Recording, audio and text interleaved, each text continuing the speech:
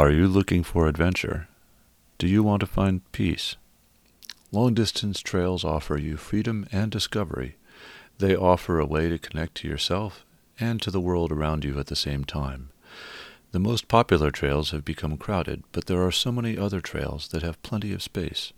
The Trails Around the World podcast is here to introduce you to new trails and to new types of trails and to expand your horizons. Join me as we explore, finding out what is possible and how to do it. Jim and Amy, welcome back to the Trails Around the World podcast. You did an interview with us on episodes 5 and 6 concerning Japan's Tokai Shizen Hodo. And today we're going to talk about another international hike, and that is the GR34 in France, which is a coastal hike. In 1 to 3 sentences, please tell us why we would want to experience this trail and what makes it special. What makes it special is it's a very fine coastal hike that's easy walking, easy planning, easy to execute, excellent food, great scenery, and nice people. Jim, do you have anything to add to that? I think if that's a really good summary of the walk. And I think using the word easy is a really accurate description because there's very little that's a technical challenge to this walk. It's probably as simple a walk to pull off as you can find. Can you give us a short reintroduction to each of you after the earlier interviews in episodes 5 and 6? Many people are going to be familiar, but let's just do a short reintroduction. I'll do one. So I'm 60-something and my husband James is 70-something.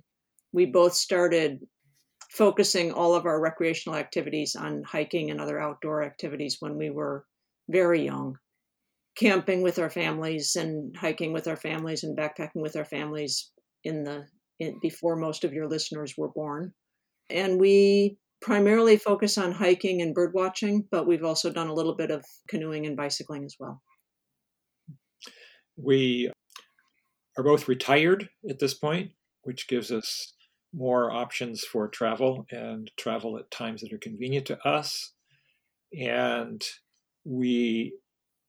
pre-COVID, we're getting out a lot, and both in the United States for backpacking and other birding trips, and in foreign travel in as many places as we were able to get in around the world. Again, both for backpacking and trips that were oriented around birding. Thank you.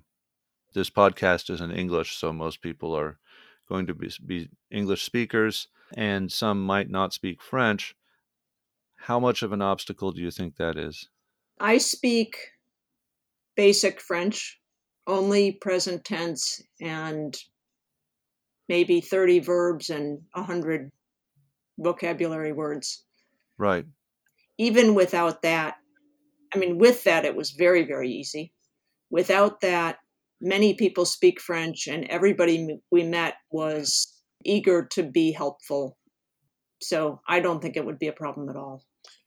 Now, you're in a Western European country where a reasonable percentage of people have been exposed to at least some English, and you can, since it's using characters that are easily understood, you can translate with a phone app or some other tool anything that you need to understand, but there's going to be very little that's unfamiliar there. So grocery stores are grocery stores, restaurants are restaurants, and people do things in a way that are similar to you. Unlike walking in Japan, where you're in a very different culture and there's different cultural expectations, and the language isn't using English characters, so everything is another layer of complexity. We have found traveling in European countries not very complicated, even if we don't speak the language. And many people have said to me, "Oh, the French don't really want to speak English," but that has never been my experience. Maybe it's just because we're on the trail and people are friendly when you're on the trail. But we've never experienced that stereotype that French people don't want to speak English. France is number one for tourism in the world, in relation to its size, especially, I think, but I think it is just in raw numbers. And there are good reasons for that, as we will probably discuss. It's a country with enormous variety, and it's very picturesque and interesting, but also accessible. So on the GR34, how would you describe the terrain and the scenery? Well, before we get into that question, I'd like to set the stage for what the GR34 actually is. Thank you. It is a Grande Randonnée, which in France means an officially designated route that is going to be generally waymarked and maintained by authorities. It runs around the coast of Brittany, which is in northwest France, and it starts near Mont Saint-Michel in the northeastern corner of Brittany and runs entirely around the coast all the way down to Saint-Nazaire. It overlaps, at least for a portion of it, the E9, which is one of the major trans-European routes that extends for thousands of miles across multiple countries. So it's the same route. We have walked about, I would guess, 3/4 of the 34 on 2 occasions. Our first trip, we started in a town on the northwestern portion of Brittany called Roscoff and walked east to Saint-Malo and Mont Saint-Michel. Mont Saint-Michel is sort of where it terminates. Technically, it terminates inland from there a little bit, but that's not important. And then we actually continued up around the Carentan Peninsula all the way to Cherbourg. So we've walked more coast on that side of Brittany than is actually on the 34. We came back a number of years later and went to Roscoff again, and this time started walking west around Brittany and went as far as Lorient, which is most of the way to Saint-Nazaire, but not all the way there. And from there, we actually took a couple of days and did an inland walk up a canal path and then back to Lorient for our trip home. So there's a small section between Lorient and Saint-Nazaire, which we have not walked. And if you look at the official 34 maps, they get a little ambiguous down a little bit near Vannes, where the 34 may or may not actually exist. There are coastal routes, but they are renumbered. And I haven't ever actually been able to figure out what's going on there. The 34 is primarily a coastal route, but unlike the British Southwest Coast Path, it has no qualms about going inland in places where it may make more sense, or because there's a town there they want to take you to, or for other reasons. Whereas a Southwest Coast Path, they do everything possible to say, keep your feet wet on one side or the other as you walk around that. So there are also many places where the 34 goes inland, but there'll also be a local coastal path as well. And so we many times chose to leave the 34 and stay closer to the coast or actually on the coast.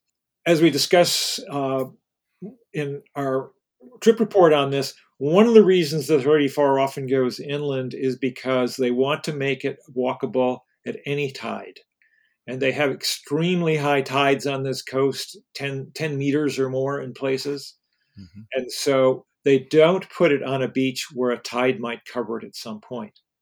However, many of these beaches are completely accessible at anything less than a real high tide. So they're quite walkable, and you can actually stay on the coast for most of the walk, even if it's technically off the 34.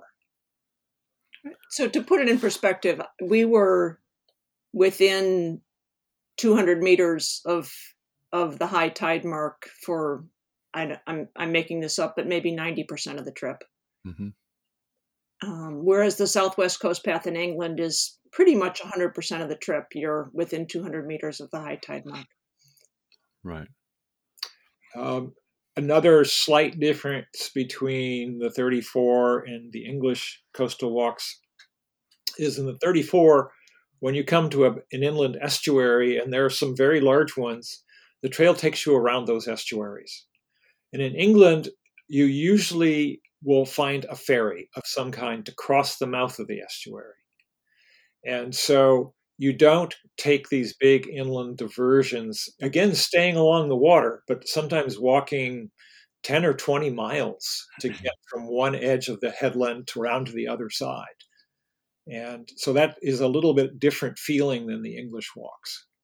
I should say, I mean, Brittany that you're talking about, if one looks on the world map at France, it's the part that extends out into the Atlantic Ocean.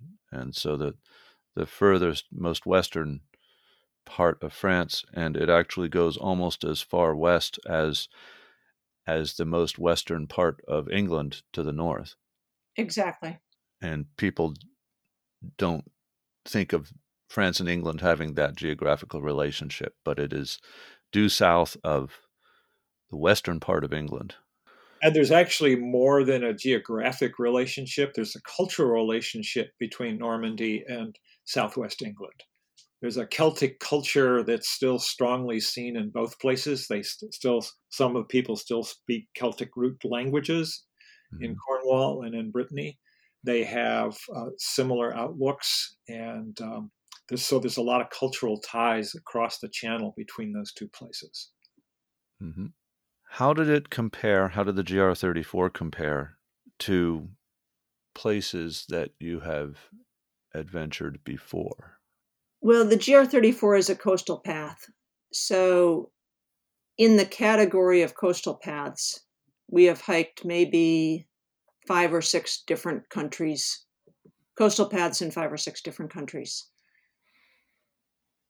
Compared to non-coastal paths, it's just a completely different experience. So it's being on the coast in whatever country it is means you get the benefit of all the bird life and wildlife. You get the tides coming and going. You get the ocean breezes. You get families playing in the sand, the sort of very fun and upbeat, happy people out playing in the surf. You get to watch boats of all types, from surfboards up through container ships. So in that sense, coastal hiking is a completely different category than inland hiking. Compared to other coastal hikes that we've done, for me, the Southwest Coast Path in England is probably still my gold standard, but that may be simply because it's the first overseas path that we hiked.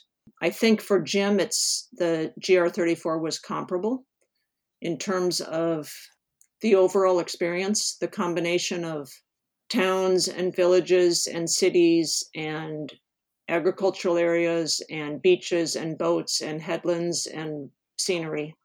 Yeah, very fine coast walk. Coastal walking in some ways has more variety than pretty much any other type of trip you're going to be able to take. If you take a trip in the Sierras, you have grand mountains and beautiful meadows, but you have grand mountains and beautiful meadows. If you take a trip down in southwest Utah, you have fabulous slot canyons and beautiful red rock, and that's what you've got. And the coastal areas, as Amy was saying, there's so much variety and so much change constantly because, of course, the sea is never still. And if you're in an area with tides, the beaches come and go, the wetlands come and go. And even if you ignore the human activity, there's just so much natural change that they're constantly intriguing, and they really are a wonderful experience to do. I wouldn't do exclusively coastal walks, but they certainly are something that I believe that if you haven't done a long coastal walk, you owe it to yourself to try because they are really, really wonderful experiences. So can I, as long as we're on the topic of this being one fine example of a coastal walk, mm-hmm. Many people have never considered coastal walking because they grew up hiking in mountains. And so you just think that when you go hiking, you should go to mountains. The Southwest Coast Path in England is fantastic. We've hiked the entire coast of Wales, which is another very, very fine coastal walk. We've hiked the north coast of Scotland, which was a fine walk and not as wet as the mountains in Scotland. We've done an exceptionally nice coastal walk south from Sydney in the southeast coast of Australia. We spent a week on a coastal hike in Japan on the Izu Peninsula. Oregon Coast Trail. The Oregon Coast Trail. So there's coastal paths scattered around the world, and it's a fine category. I don't think I've covered one before on this podcast. The Pacific Northwest Trail ends in a day or two of coastal walk, and that also has a huge influence from tides. Mm-hmm. And Jim, you mentioned the tides, and you mentioned Mont Saint-Michel. Yes. And I believe that Mont Saint-Michel is the place where there's an island with a monastery on it, and then there's a path out to the monastery, and you can only cross it at low tide. And well, that was the path. It used to be that way. They've now made it accessible with a causeway, so it's accessible no matter what the tides are doing. Okay, it is a beautiful. It's a small island that they've built an incredible monastery cathedral structure on, and it looks like a mountain now. And it's sitting out in the middle of these enormous mud and sand flats, just plopped out there. And when the tide comes in, it looks like it's out to sea, with the exception of this little string of causeway. And it's one of those sort of tourist attractions that is on everybody's list. It's like Machu Picchu, or it's the Taj Mahal, something on that level. And you think, oh, I don't want to go there just because it's such a cliche. But you get there, and it is a really beautiful place. It is really, really worth seeing. And there are a couple of similar ones, that monasteries that were built on islands. There's a couple in England, and I didn't remember if there's one in Wales, but I think there's another one somewhere in France as well. So part of this was, of course, they were walled for protection, and having the mudflats out there made them a lot safer from being looted by the various people wandering around looking for stuff to steal. But well, Saint Michel, we spent essentially a whole day there, and then an evening fell, and we found a really, really beautiful little place to camp right on the edges of the mudflats, overlooking the island and its monastery. And they have a big sound and light show there every night, and we were able to sit there and just watch this go on. And it was a wonderful, memorable evening there. We were, of course, alone. We had our tent. No, there wasn't anybody. There were no tourists around us. We didn't see anybody, no cars, nothing. Just us, mudflats, and this beautiful structure on this island. And I should say about France, in general, I think people think of Paris and urban landscapes, and some people think of the Alps and serious mountains. People think of farmland or vineyards and this sort of thing. But the water is a very big part of French life. And I know I did a trip with a folding canoe on the canals in France, and I found myself dodging fishing lines the whole way.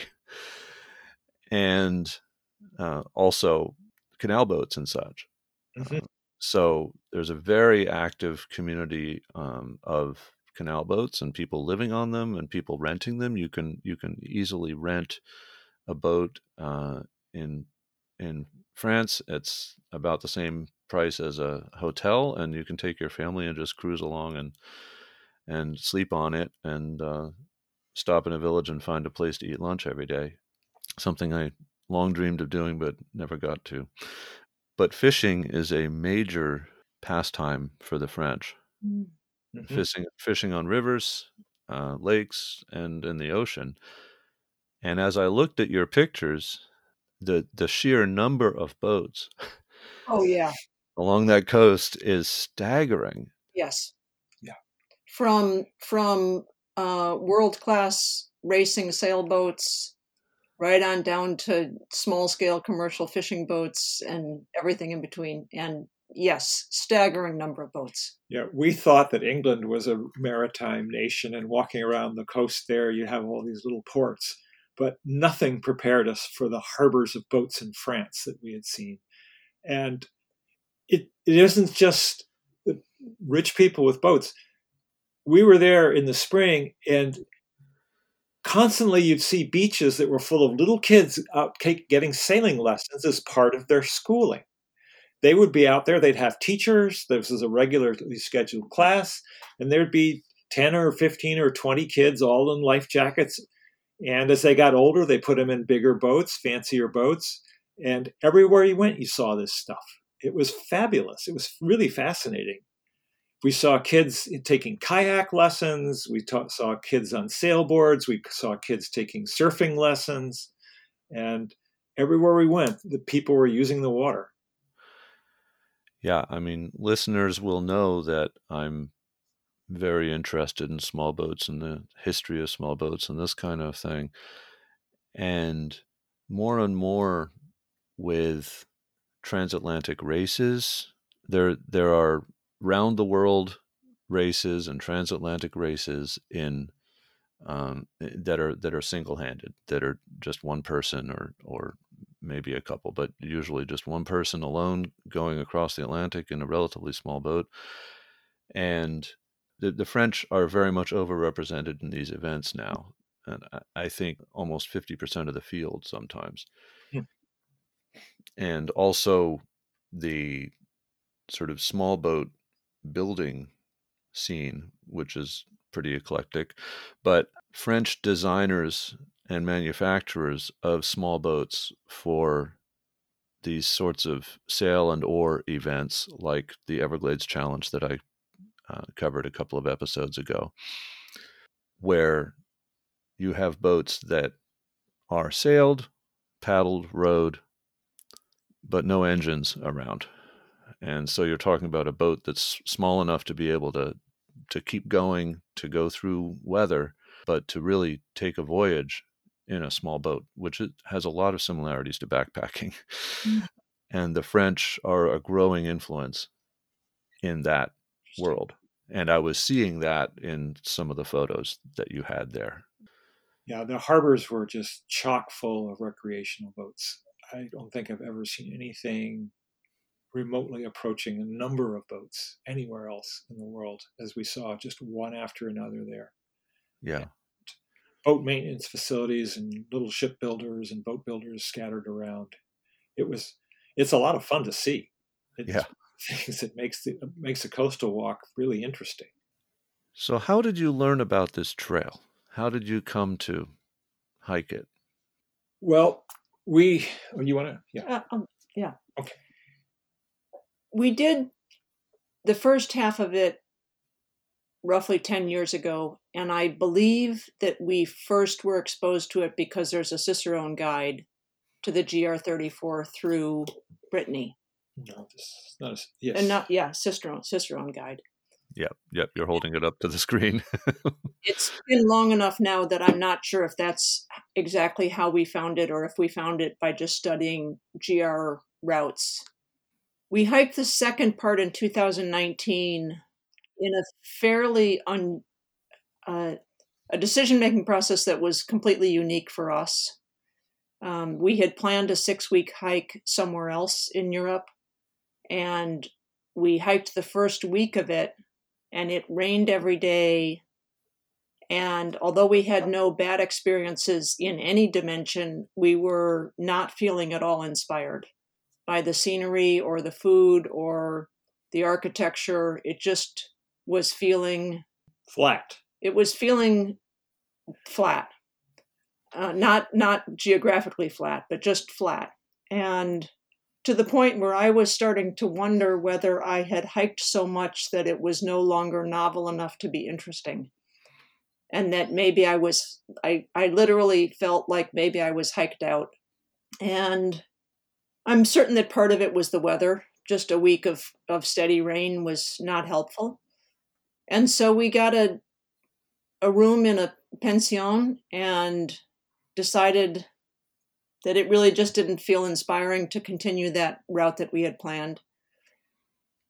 And we spent a couple of hours thinking, where can we go that we can go with absolutely no preparation at all? Like, where can we just show up and go hiking in Europe, because we were already in Europe. And because we had hiked half of the GR34 and were familiar with it, we considered a number of different options, but that felt most promising. So we got ourselves back to Brittany and hiked the other half. And it turned out to be an excellent choice, good decision, and we had an absolutely fabulous trip in Normandy on that. And I'm glad we made the choice that we did. Yeah. And it was easy because getting around in Europe is quite simple. There's really good public transportation pretty much from everywhere to everywhere. And we were able to download a GPX track of the 34. It proved that it was reasonably useful enough to keep us on track for the bulk of the walk. And we knew after having walked the other portion of it, we kind of knew what to expect. And we knew that we would be able to deal with all the logistical issues of food and so forth without any real problems. And since we'd enjoyed the first walk a lot, we figured, well, it seems likely that we'll enjoy the other half of this thing on this walk, and it proved to be true. In some ways, I think I liked the second half even more than the first half. So, yeah. That's nice added detail to the way you tell the story on your website, and I have to say, I just love that story, and I think it illustrates so much about this trail in particular, but also about backpacking / hiking, whatever you want to call it, that you had your equipment with you, you were in a place, you had the knowledge to be able to put something together, but it also didn't require all that much additional knowledge to go and do it. Just a map. Yeah. So, I mean, and you were able to, and you went and you hiked, what, 4 weeks? 5. We were out on that walk for, I think 5 weeks. We were out there for 30 days. 30 days and 370 miles, I think you wrote. The second one was about 535 miles on the coast and another 30 miles inland.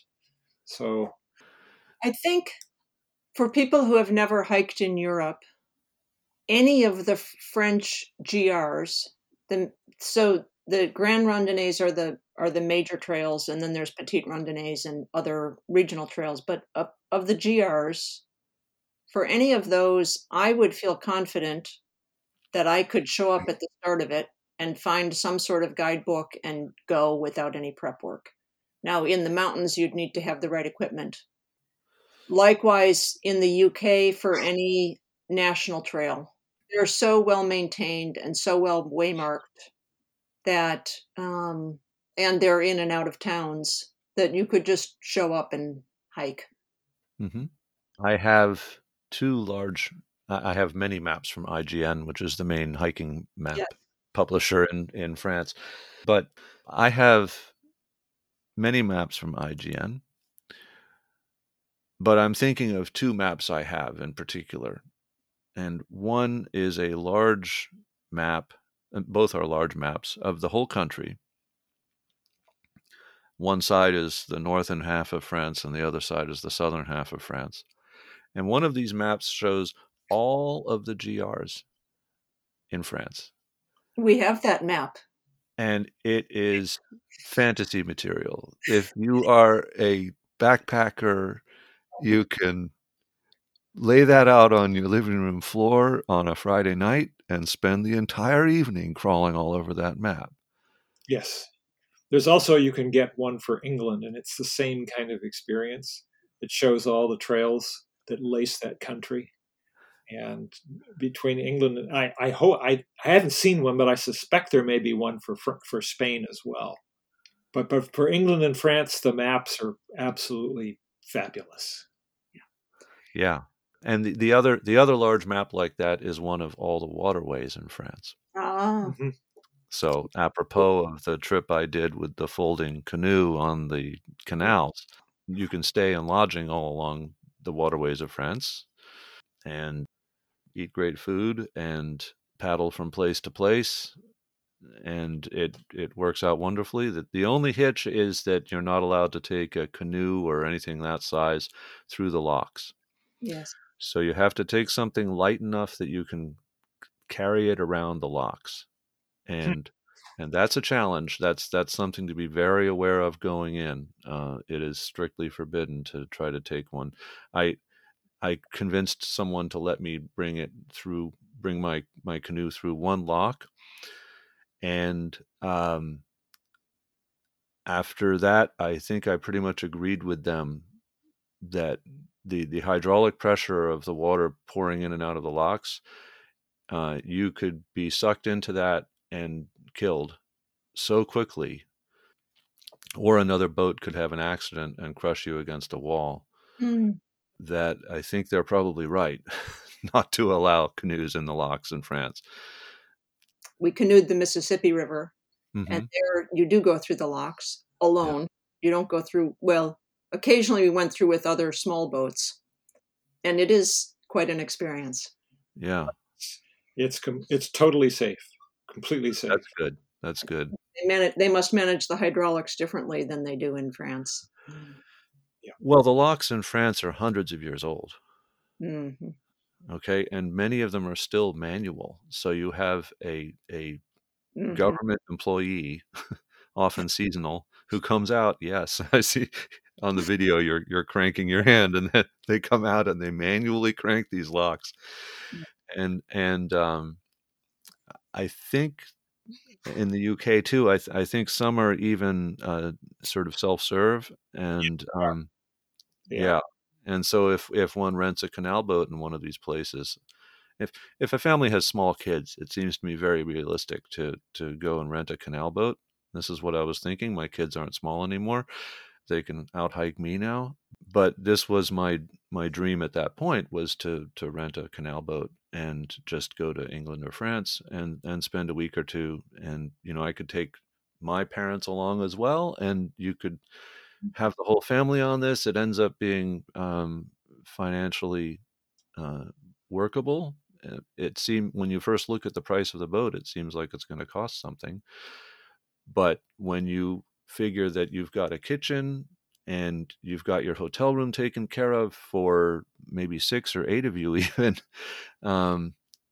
then suddenly it all starts making sense. Yes. Yeah, well, we've done some walking in England along the canals, and I did one very relatively long canal walk in England on my own, and it's incredibly popular activity there. You saw all sorts of people on these canal boats, and there's one subset of people who just live on these things year round. Yep. And there's the vacationers who are renting them. And my favorite, I still love this. We saw one canal boat on one of our trips. It was called the Black Pig, and it was a beautiful, beautiful canal boat. When we decided to do the second half of the GR34 on a decision we made over the course of about an hour and a half, we were able to download the GPX file, and Gaia GPS smartphone app has a feature called Download Maps for Track, which is one of several things that make it such an outstanding application. So we were able to download the GPX file and then go into Gaia and say, download Maps for Track, and just get the entire path downloaded so that we could use the maps without cell service. That feature alone allows you to plan a trip like that on a trail that's published, where you can get a GPX file. You can plan it and prepare in really literally a matter of hours. There are 2 levels of subscription on the Gaia GPS. Is that the more expensive option, I think? I think I don't know the answer to that, but I believe it's available to both levels. Yeah, I'm looking. I have the less expensive option, and it says download map, but I don't see. In a different place. So you go to the track, Uh-huh. start at the track instead of looking at the map. So if you Uh-huh. go to saved tracks Uh-huh. and open one of the tracks, Okay, so if you've downloaded a track ahead of time from the internet. yes, Okay. yes. If you And have a that, track, then when you look at that track and hit the more button, one of the okay, options. that's interesting. Okay. Yeah. So, for instance, I have your track, I think the only track I have on here, um, that's downloaded is your track of the Tokashi Zanhodo. So if I go there, I would be able to do that Yes, for yes. the sake. And Gaia also has quite good help content. So if you search for Gaia download maps, it can walk you through how to do that. Yeah. That feature is exceptionally useful when you're taking a long trip. Yeah. Um, Yeah, I find myself downloading area maps, and I think Christine was on a couple of episodes ago talking about through hiking in Europe, and just marvelously instructive advice there as to how to do maps and such. And she largely works off of OpenStreetMaps, yes, which is particularly extensive in Europe, and um, various applications like Mappy that you can use to utilize OpenStreetMaps. But I'm not sure that they have that feature, so that would be an advantage of Gaia GPS. yeah. Gaia did not have it initially when they first came out. That was just downloading blocks, which Right, was true for all of the map apps. And a number of people who are long distance hikers advocated that, a block works fine if you're going for a week backpacking in an area and you get a rectangle of maps. But if you're following the Mississippi River from Minnesota to the Gulf of Mexico, you really can't download them one square at a time. right. Do you know if it does it download it sort of a certain distance on either side of the Yeah, trail? Is that yes, it okay? downloads it in high resolution immediately at the trail, and then progressively lower resolution as you go. Okay. So you get the full context in lower resolution, and Right, then high resolution where you are. right. So if you are lost, you can triangulate off nearby peaks Yes, because the low res is enough to triangulate.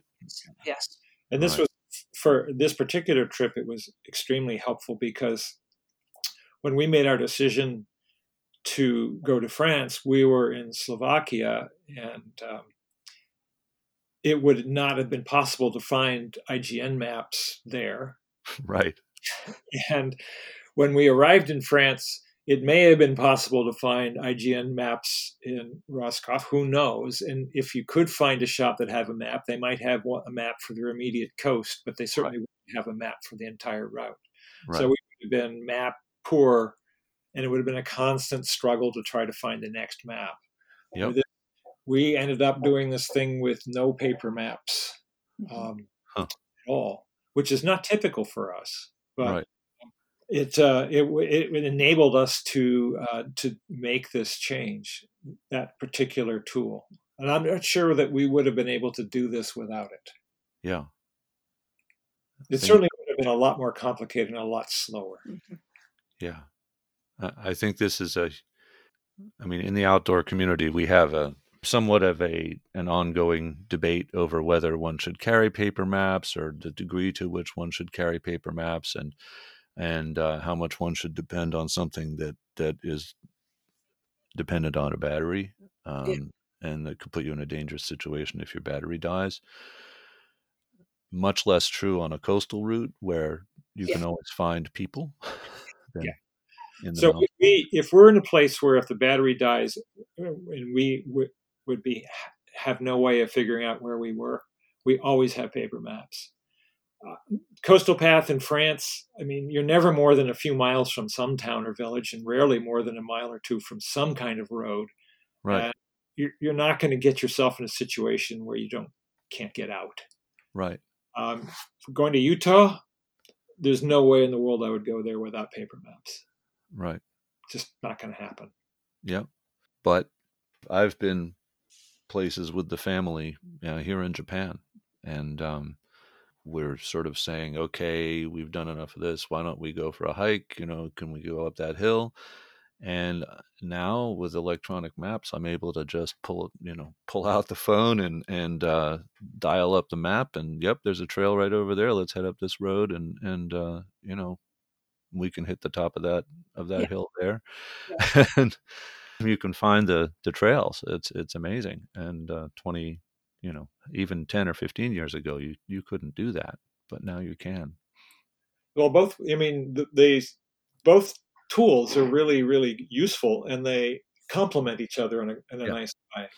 And so I would never try to say one is better than the other, or you should use one exclusively over yeah, the other. I think that having both, we're fortunate. yeah.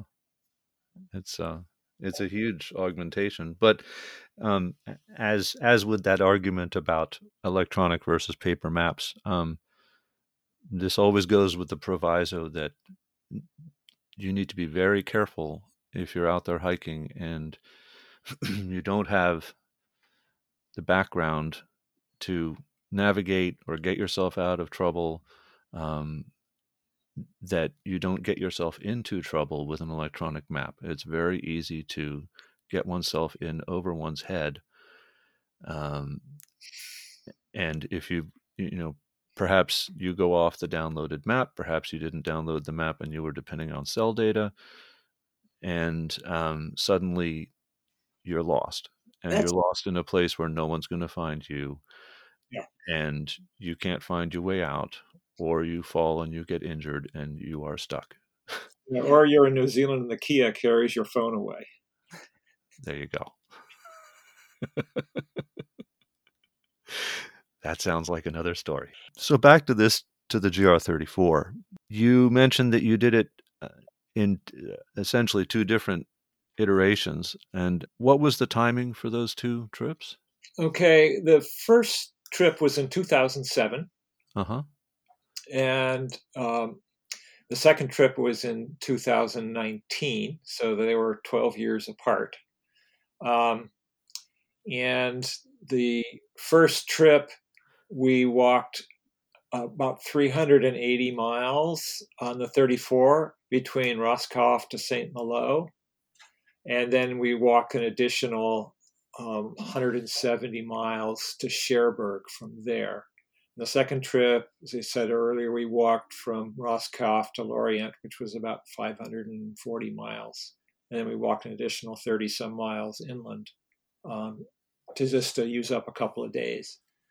And it does extend a little further beyond Lorient to Saint Nazaire. What are the considerations that would affect the timing for doing this trail in terms of weather, seasons, that sort of thing? It would be cold in the winter and probably not optimal. So mid-April through September, maybe into October, we're not that familiar with it. However, July and August are holiday season. So if you like the thrill of thousands and thousands of holiday merrymakers on the beach, then July and August would be, particularly August would be fine. If you want a little bit more quiet, avoiding August would be a good plan. So maybe June and September would be optimum. Yeah, we were there mid-May to mid-June this last trip, and they were great. Yeah, it's one of the things, if you travel in France, you'll notice is that a lot of places which are vacation-oriented communities, like a lot of these coastal towns are completely deserted in the non-vacation season. And whole sections of these towns, the houses are all closed up. Mm. And the first trip we took, It was almost surprising. It was like in some of these towns, it felt like there'd been a neutron bomb that had gone off. You'd be in this completely intact town and there'd be no one on the streets. It was very odd. It also means that in some areas, some of the services are not available, some of the shops are closed. But in the summer, if you look at the boat harbors in the spring when you walk by and you see these thousands of boats there and they're all tied up and there's almost no boats out on the water, and you think somebody owns all those boats and is using them, and that's probably in July and August, you can just imagine the difference in commotion that occurs along the coast. So some people like that milieu. We don't. And I certainly would not try to go there in July and August. I think it would just be too chaotic for my taste. August is certainly the traditional month in France, so I think August is probably even worse than July generally. But it's beautiful in the spring. Flowers are blooming. Weather's pleasant. It's warm enough. Mhm. So which months were you there? On our 2019 trip, when we hiked the more southerly half, we were there from mid-May to mid-June. And we had fabulous weather and enough people on the beaches to make it fun and interesting, being able to watch surfboarders and windsurfers and so on, but not crowded. Right. And what is the best way to get to and from trailheads and to and from the trail in general? Well, they have an excellent train system in France, and all the significant cities on the coast are served by that system. And so if you fly into any major city in France, Paris being the most likely, you can get a TGV over to the coast and then a local train sometimes, or a TGV all the way to the coast. Roscoff isn't served directly by the train, but there was a town nearby that was, and they had a bus that met the train, and the bus took you directly into Roscoff. So I think you can probably, from any town of any size on the coast, you can get into the public transit system without too much trouble. Mm-hmm. Things run on time, they're comfortable, and it was very, very easy to arrange transit to wherever we were going. When we finished our first trip, we just picked Cherbourg as an endpoint because it was seemed like we were running. That was about the right distance for us to town, and we were able to get a train back to Paris without any trouble at all. They were running one train an hour, one train every 2 hours. And Paris, in France, Paris is the center of the country, and everything goes to Paris. So there's this spider network that comes out of Paris and it goes to everywhere you possibly want to go. Yep. Even that GR network, when you look on that big map we have, there are GRs that go right through the center of Paris. It's quite amazing. Yep. So transit's not a problem. There's lots and lots of apps that you can get that allow you to access the transit network and figure out timetables and make reservations and so forth. It's really not very difficult at all. Yeah. They're all we've found plenty of them that are in English that access the European rail networks, and they take credit cards, and you can buy your tickets in advance, and you know exactly what seat you're on, and it's simple. Mm-hmm. So going through the photos on your website, I see military bunkers and fortifications along the coast. Oh, yes. I see ancient cathedrals or churches with stained glass windows. I see towns with these beautiful stone houses that are often hundreds of years old. And sometimes the same family has been there for hundreds of years. So this is very different, as you were saying earlier when you were talking about coastal paths, very different from the typical trip through the mountains, especially the way many Americans might do it, with where you're backpacking and you don't see human habitation for a number of days. One thing I'd like to point out is that the northern France and England are cold water coastlines, and as such, you don't see the sort of enormous amounts of development that you see on the Mediterranean coast of France, which is a warm water coast, or the Mediterranean coast of Spain, which is a warm water coast, where it's just one high-rise tourist town after another. The coasts on the Atlantic are pretty much, these towns have not been overrun by claptrap and ticky-tacky and so forth. They feel just like regular towns.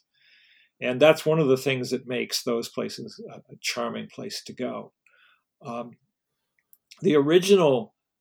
northern section of the GR 34 parts of it were a pilgrimage route from the Middle Ages. And it actually went to a number of cathedral towns along the coast. And the route still goes through, I think, 4 of the towns that were part of that pilgrimage route. Other portions of it were created by locals as smugglers' trails and by the local constabulary as anti-smuggler trails. So there's this whole network of stuff that's been there for a long time that's been linked up to create these long routes. But most of these trails weren't purpose-built in the last 20 years by the French government. They were just pieced together from existing stuff. So it really feels integrated into the landscape.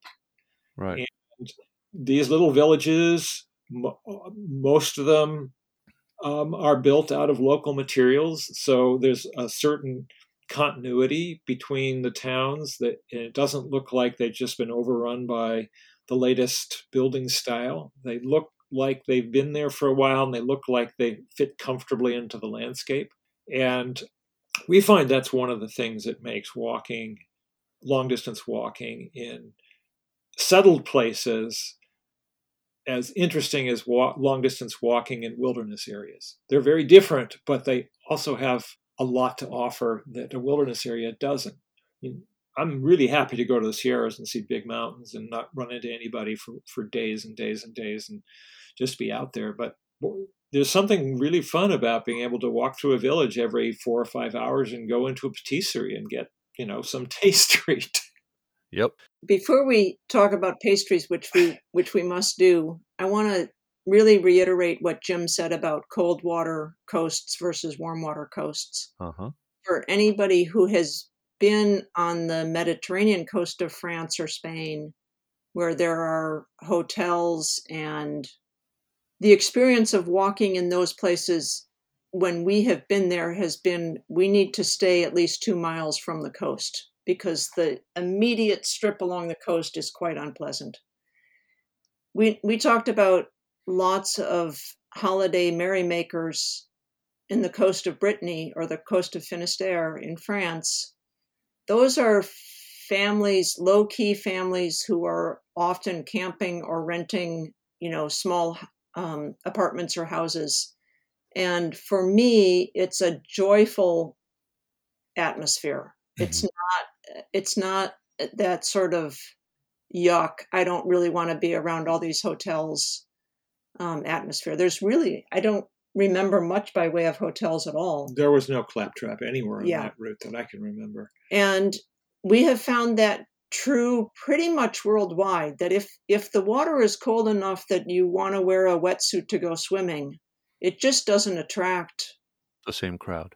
It doesn't attract the same crowd, and it doesn't attract the same kinds of buildings and activity.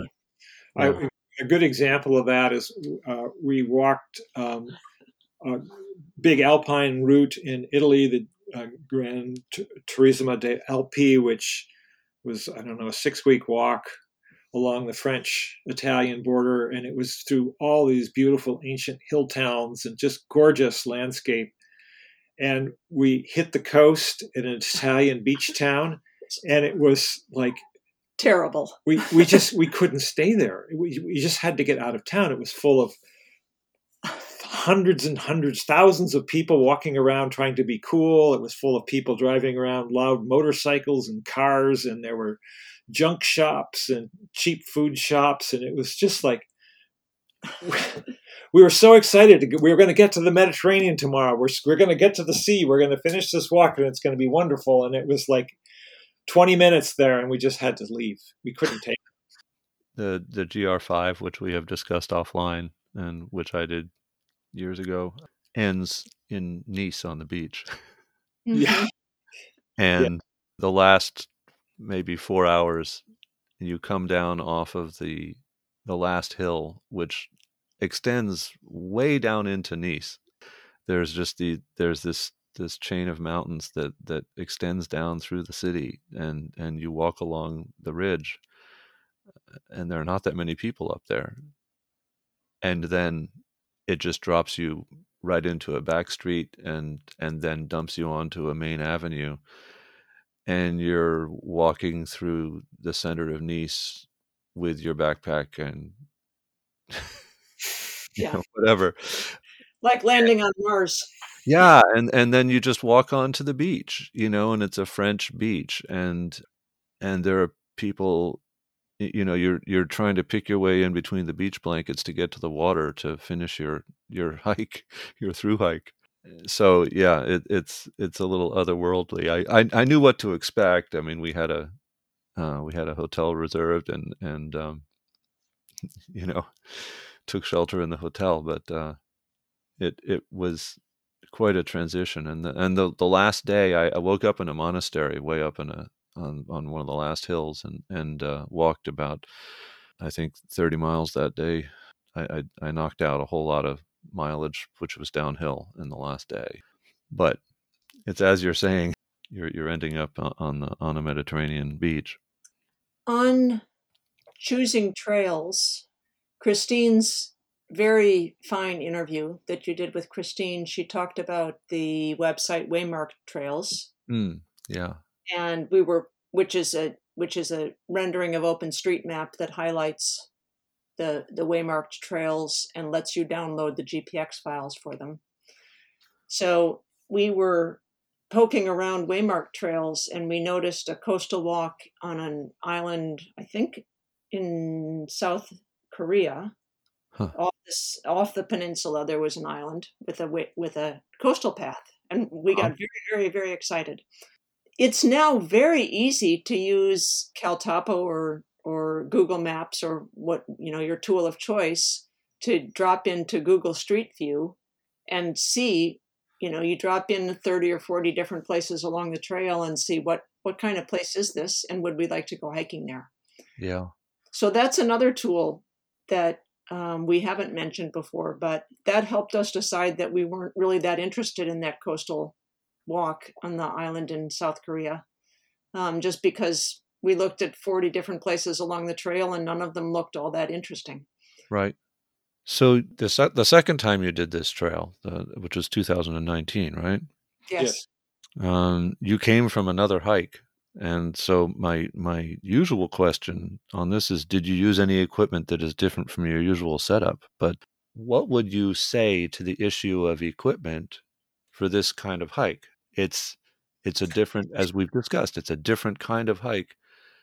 So one thing that I've dabbled with myself and seen others suggest is if you're hiking in France, where you might want to go to a restaurant at the end of the day, perhaps you should be carrying a lightweight spare shirt that's presentable in a restaurant, or questions like this.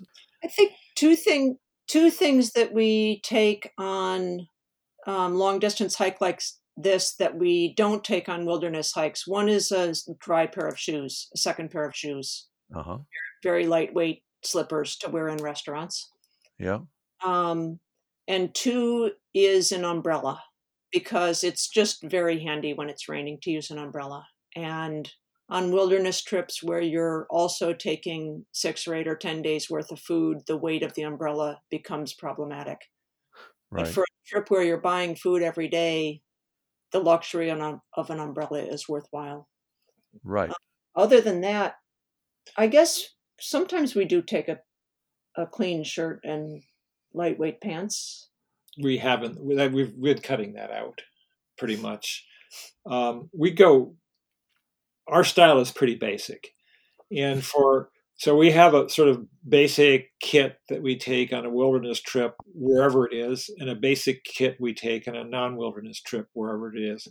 And the big difference is just what are the minimum temperatures we're likely to experience. And so do you take a little bit more warmth or a little bit less warmth? But the rest of it is pretty standard. And there's a large overlap between the kits for those two types of trips. We take the same tent, we take the same pads, we take the same sleeping quilt, same first aid kit, and so forth. And so even though we were going to be in the mountains in Slovakia, excuse me, and we ended up on the coast of France, there wasn't anything we needed that we didn't have with us. Yeah. Our kits have just been refined over a lot of travel, and it works for us in our style.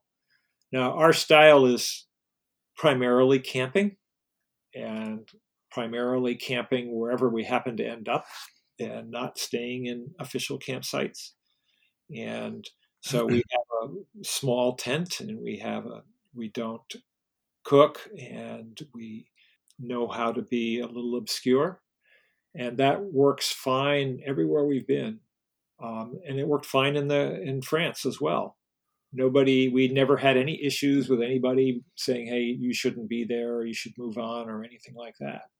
And there's never any feeling like, boy, we're, pushing the edge here.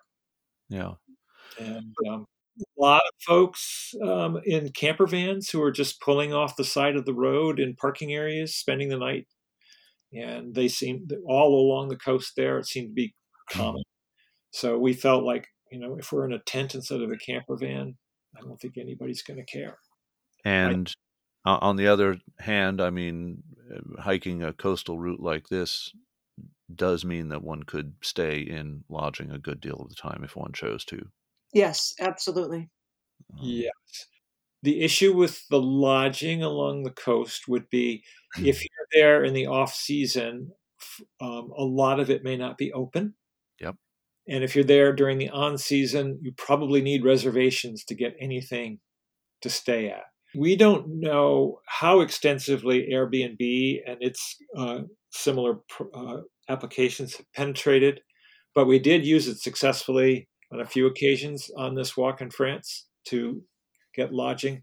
But we stayed 4 nights out of 30 on the French coast indoors for the second trip. And on the first trip, we stayed 5 nights out of 26 indoors. The rest of the time was in our tent. So we've mentioned that you did this the second time with electronic maps only. Yes.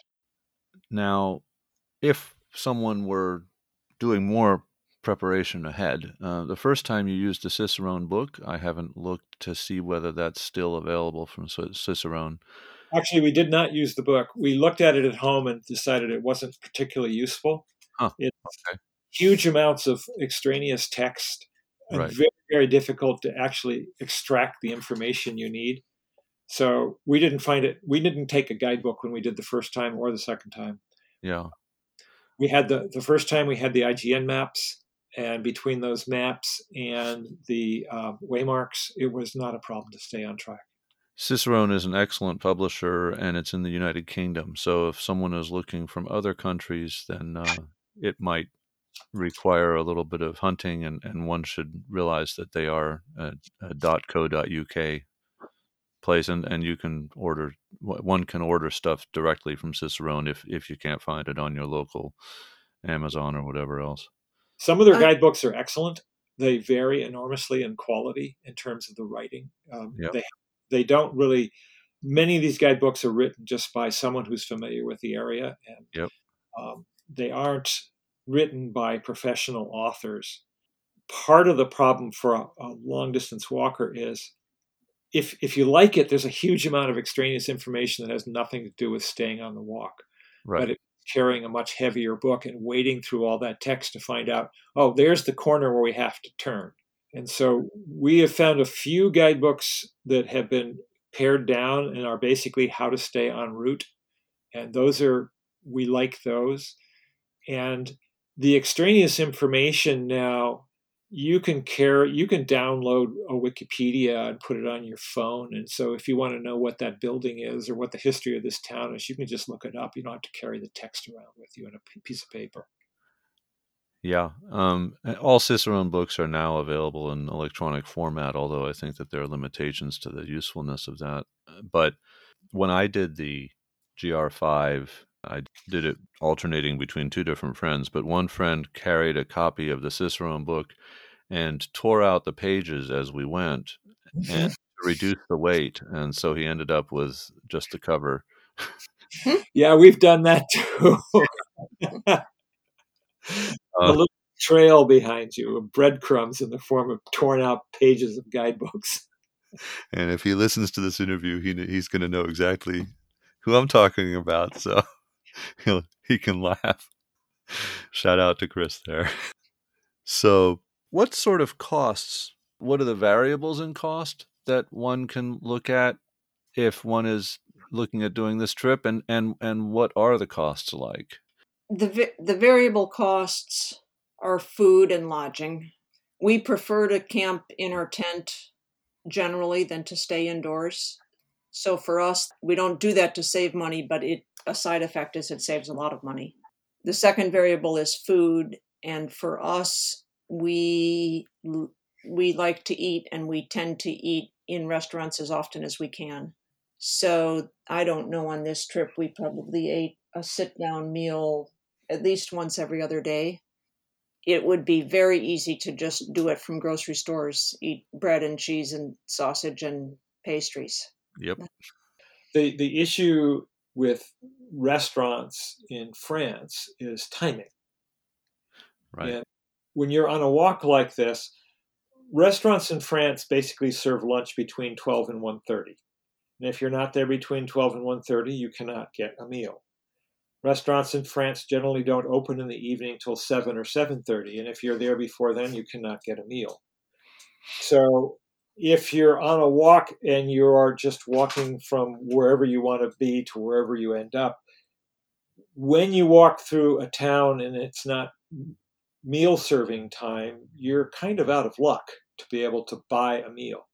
You can buy coffee or a beer in a cafe, and maybe if you're lucky, they might make you a quiche or something, maybe. But most of the time, you really can't buy prepared food. There are very, very few fast food places.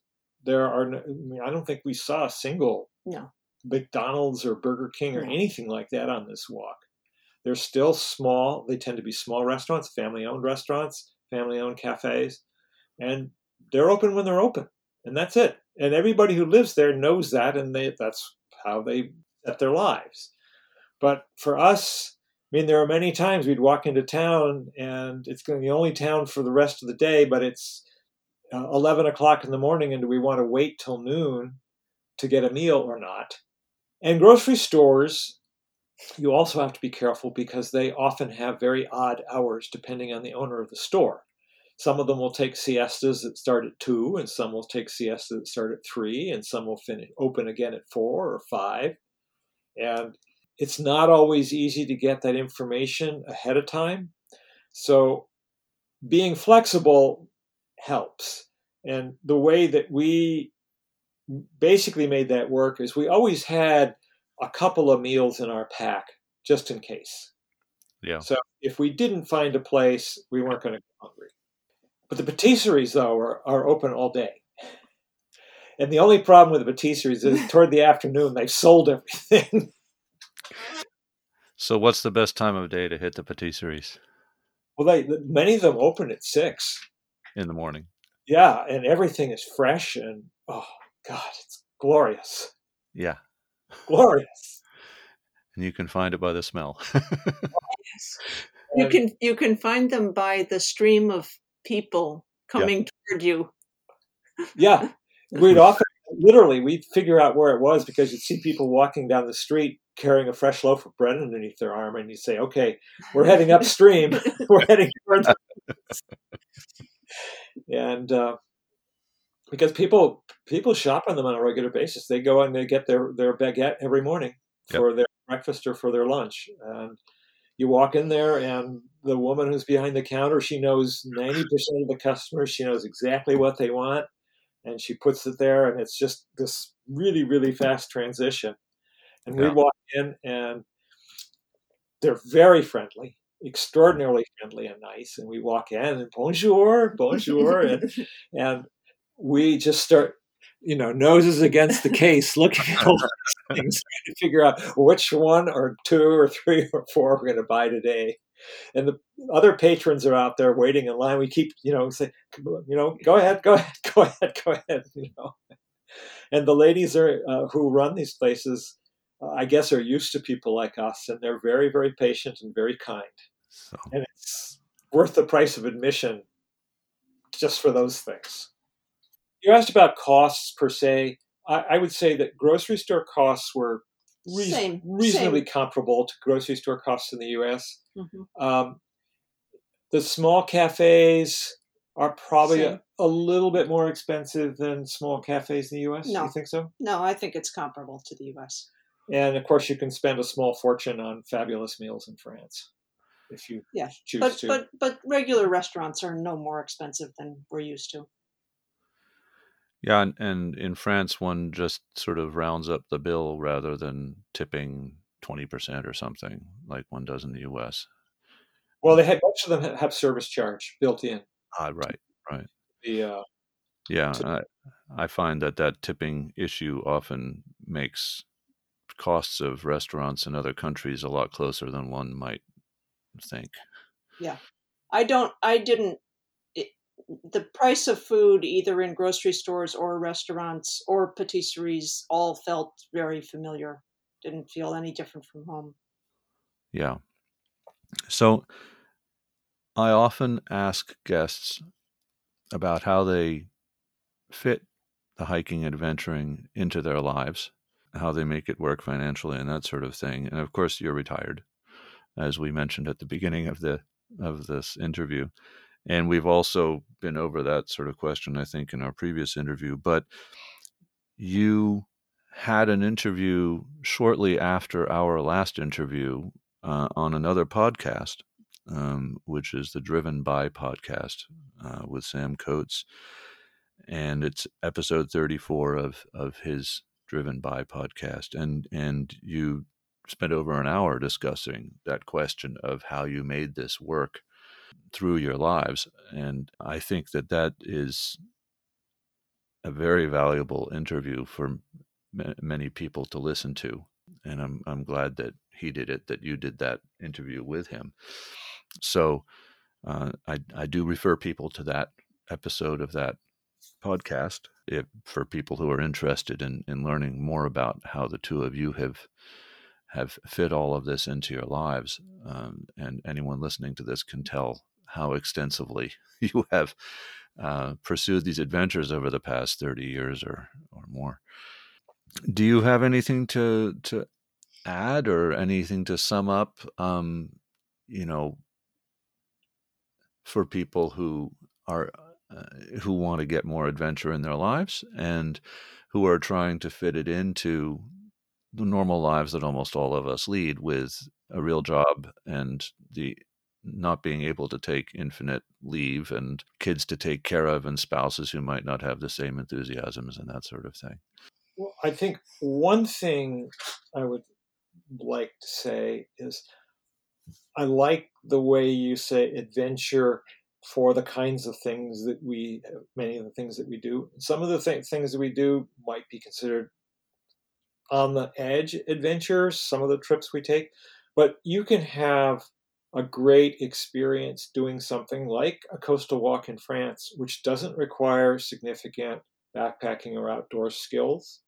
And you could even do it as a series of day hikes between lodges and have the vast majority of the same experience that we did and have a wonderful time. So you don't have to be Everest ready to be able to take these kinds of trips. No. And I think a lot of people think, I'd like to do something like that, but I just don't think I could do it. There's lots of ways that you can do these things on your own or even is supported. One of the things that we might mention is that in many countries in Europe, they have things that are called pack horse services, in which you sign up with a group and they will transport your luggage from lodging to lodging. They will actually reserve all the lodgings that you need ahead of time based on an itinerary that you work out with them. How far do you want to walk each day and so forth. And so you can just do the walking part. It adds some cost to the trip, but it makes it quite possible to try one of these things with very, very low risk. And if you find you enjoy it, well, you can learn how to carry a backpack and you can learn how to camp and you can reduce the costs if that's important to you. But try it for a week or try it for 2 weeks and pick a piece of coast in Britain or Spain or France and just do it. And you may or may not like it, but you won't know until you try it. And you might find that it's surprisingly easy to do. Yeah. Let me come back and try to address how to fit this into a life in addition to what Jim just talked about. Because both of us got started with a passion for outdoor activities when we were very young. By the time we left home, each independently, we didn't know each other then. We knew that I knew that being outdoors was a very important part of my life. And I ended up doing a career at a desk indoors, which I very much enjoyed the work, but it was not anything that I was particularly passionate about in the sense of, speaking to my heart. But I knew that having time to go hiking and being outdoors was important. And so when I looked for jobs, I looked for companies that would let me take time without pay in addition to the standard vacation time, that was a requirement of accepting a job someplace. So that instead of being limited to 3 or 4 weeks of vacation, I could take, even when I was working full time, I could take 6 or 8 weeks of vacation. And then we squeezed a lot into that time. Likewise for Jim, he was at a company that had the flexibility to take more time off than was standard. And those were deliberate decisions that each of us made in order to spend more time outdoors. Thank you. We're all working our way through this pandemic. And Amy, you recently had an injury that you've been recovering from. I hope you're all better now. Yeah, just in the last week, I'm at 5.5 months from injury, and just in the last week, I feel like I've turned a corner. Great. Yeah, very encouraging. Yeah, and injuries are frightening in themselves, but frightening because they can change our lives too. So, what are the trails that you're dreaming of doing right now? Well, our list of potential paths is extremely long. I have mapped in enough detail that we could do a long distance loop walk in Britain that goes from the Irish Sea to the North Sea and back up along the British-Scottish border, and includes the Pennine Way, which is the classic English long-distance hill walk, which we've never done. The GR5, which you have done from Geneva to the coast, was the one we were hoping that France would open this year, and if it had, that was what we were going to do.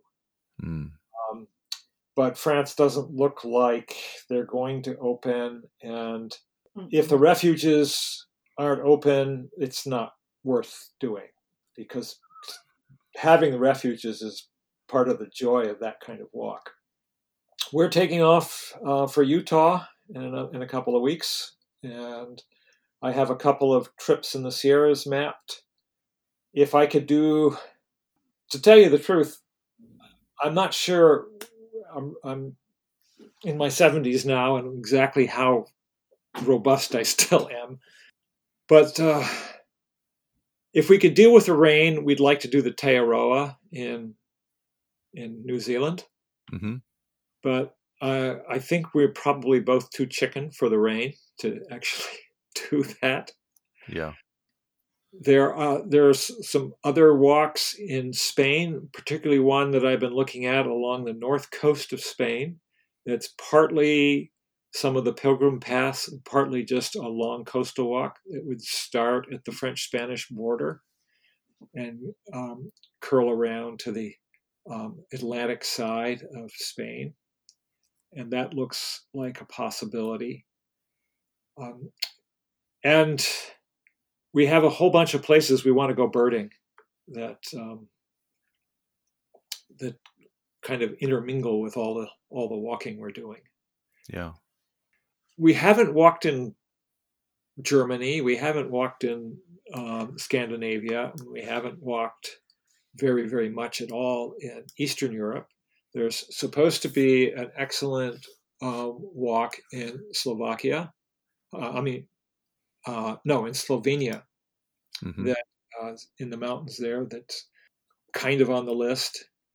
And there are other walks in the Alps. There's that on the eastern side of the Alps and into the Dolomites that we haven't explored that would be worth looking at as well.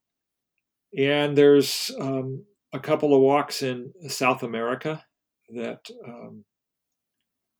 have sort of been sitting on the list for a long time. The Huayhuash walk, which goes up pretty high in Peru. So certainly won't get them all done, and Amy? Oh, it's, having been grounded now for 14 months, anything out of the county is sounding really appealing. Yes. Yeah. I know you had mentioned doing canoe trips out of the county. Mm-hmm. Yes. Did you get to do those? Well, we actually had planned and organized a trip to paddle the Sacramento River from below the Oroville Dam down to Sacramento last summer, and then California went up in flames, and the smoke made it. That's right. Completely impossible to do for the entire paddling season. Wow. So no, we have not planned anything else on that front. There's a couple we've looked at in the east. There's a trip that runs across New York on what remains of the old Erie Canal that looks like it might be an interesting trip. Yep. I was kind of in the throes of exploring some of those things when this whole COVID thing hit, and they got pushed to the back burner because the trip like that really isn't practical until people feel comfortable being out, because you're in all these little small towns. Yes. You're interacting with all sorts of folks. Yeah. And both for our welfare and their welfare, it's not really fair for outsiders to be coming into these small towns. Yeah. So concretely right now, we've been vaccinated, and we're looking at either trips in the US, or if we go overseas, going to a country that is in reasonably good shape in terms of vaccination rates. Right. So it's limited. Yeah. It's like, I mean, we're not complaining in the sense that everybody is in the same boat. We're not unique here. And for us, the whole COVID issue has been relatively easy to deal with. We don't have kids at home. We don't have to work from home on Zoom every day. And we live in an area where people generally take it seriously. And so the behavior of almost everybody outdoors is appropriate. We understand that a large number of people around the world have it much, much harder than we do. So we don't want to sound like we're complaining. Understood. And we went over this in the last interview, but what is the best way for listeners to find out more about your adventures? We have a website, doingmiles.com. Doing Miles is one word. And in there we have trip reports for a reasonable percentage of our trips. And the reports are organized to provide you with enough information to be able to do it on your own, either through data that we give you directly or for references for other sources of data that if we put it up there, would just be duplicating a good source. Right. And we're continuing slowly to add trips there that are in our backlog. Mm-hmm. We enjoy if people find something or if they have questions, they can always contact us through the website. Well, thank you very much. Once again, really appreciate having had you on and you're sharing your knowledge and experience with us. It's very enjoyable to chat with you. Yes. Thank you. Thank you for listening to the Trails Around the World podcast. Please visit us online at trailsaroundtheworld.com, and please join our Facebook group under the same name.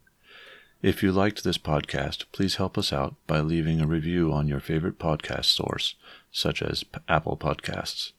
This is Sky King, and I look forward to you joining us next time.